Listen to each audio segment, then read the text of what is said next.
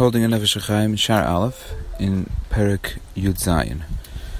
We learned about the koyach that a person has to affect all of the Olam Yisrael V'tachtonim, and we learned that that koyach manifests itself in three ways: in the Nefesh, Ruach, and Neshama, or more accurately, the first way that we learned it is that it affects with Machshava, Dibur, and Maisa. We spoke about Maisa, and then Dibur, and then Machshava. And then the Nefesh HaChaim pinned the Machshava, Dibur, and Maisa to the three koiches of the Nefesh that produce the Machshava, Dibur, and Maisa, which are the Nefesh, the Ruach, and the Neshama, and he told us where they are in the Guf.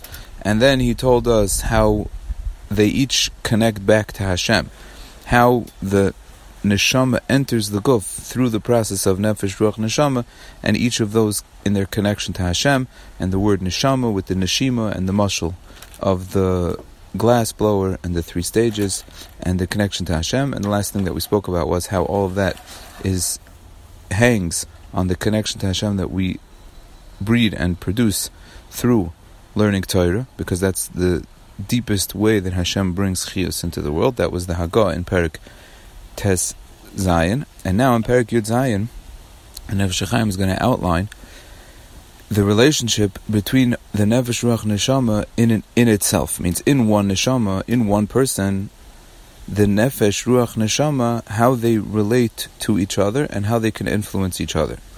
And he starts with a general klal, that in all relationships in Ruchnius that go, let's say, from top to bottom. Like we know that we discussed that there's different Olamas. There's the Olam HaAtzilus, and then Olam HaBriya, and then Yitzira, and then Asiya. There's different Olamas, and we are discussing now different levels of Neshama. There's Neshama, and then lower than that is Ruach, and then lower than that is Nefesh.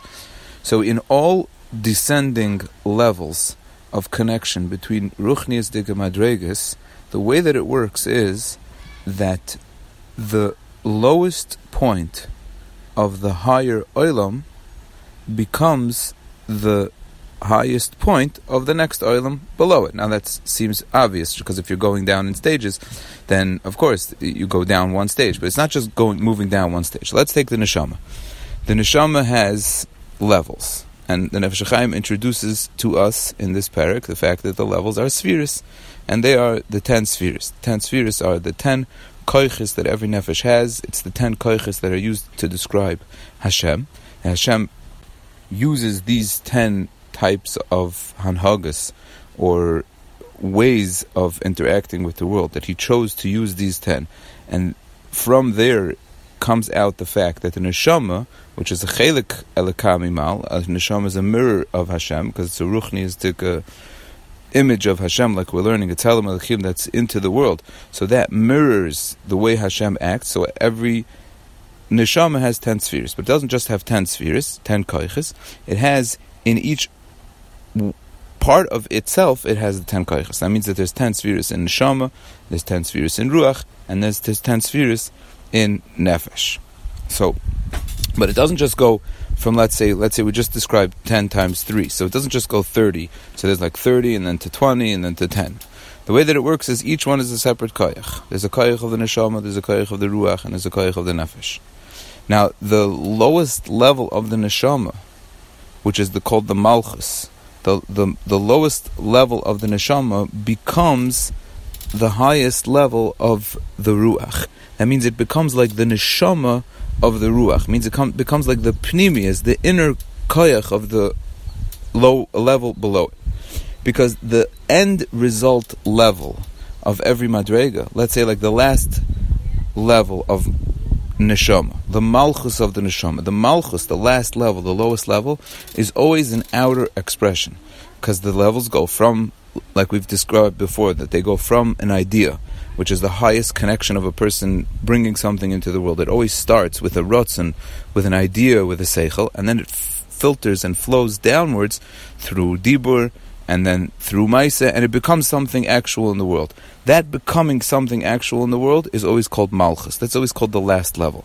The last, lowest level of the higher olam means the malchus, the complete manifestation of the neshama, is the pneumius. It's the innermost part of the level below it of the ruach. So let's say we learned that machshava is in neshama. So the neshama represents machshava. So let's take that.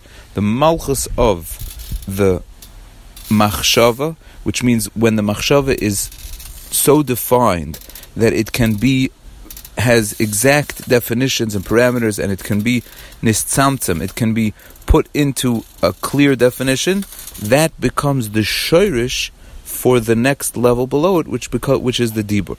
So the defined machshava, a machshava could have a very vague, high understanding that's not really able to be brought down yet into words. But when that machshava goes through its 10 spheres and it becomes finalized in the stage of machshava, in the malchus of the neshama, that becomes the pneumius and the shirish for what's going to come out of it, which is going to be the dibur. And the dibur is also going to come through 10 stages and then come out into the world as an actual word, which will be the inspiration for the action. Now, not every action has to have a word before it, but we understand that an action that does need a verbal instruction, this is the way that it would work. And the verbal instruction would be the neshama for the action that's going to follow it. So what we learned now was that every oilam, the bottom of the upper oilam, becomes the shirish and the neshama for the oilam below it.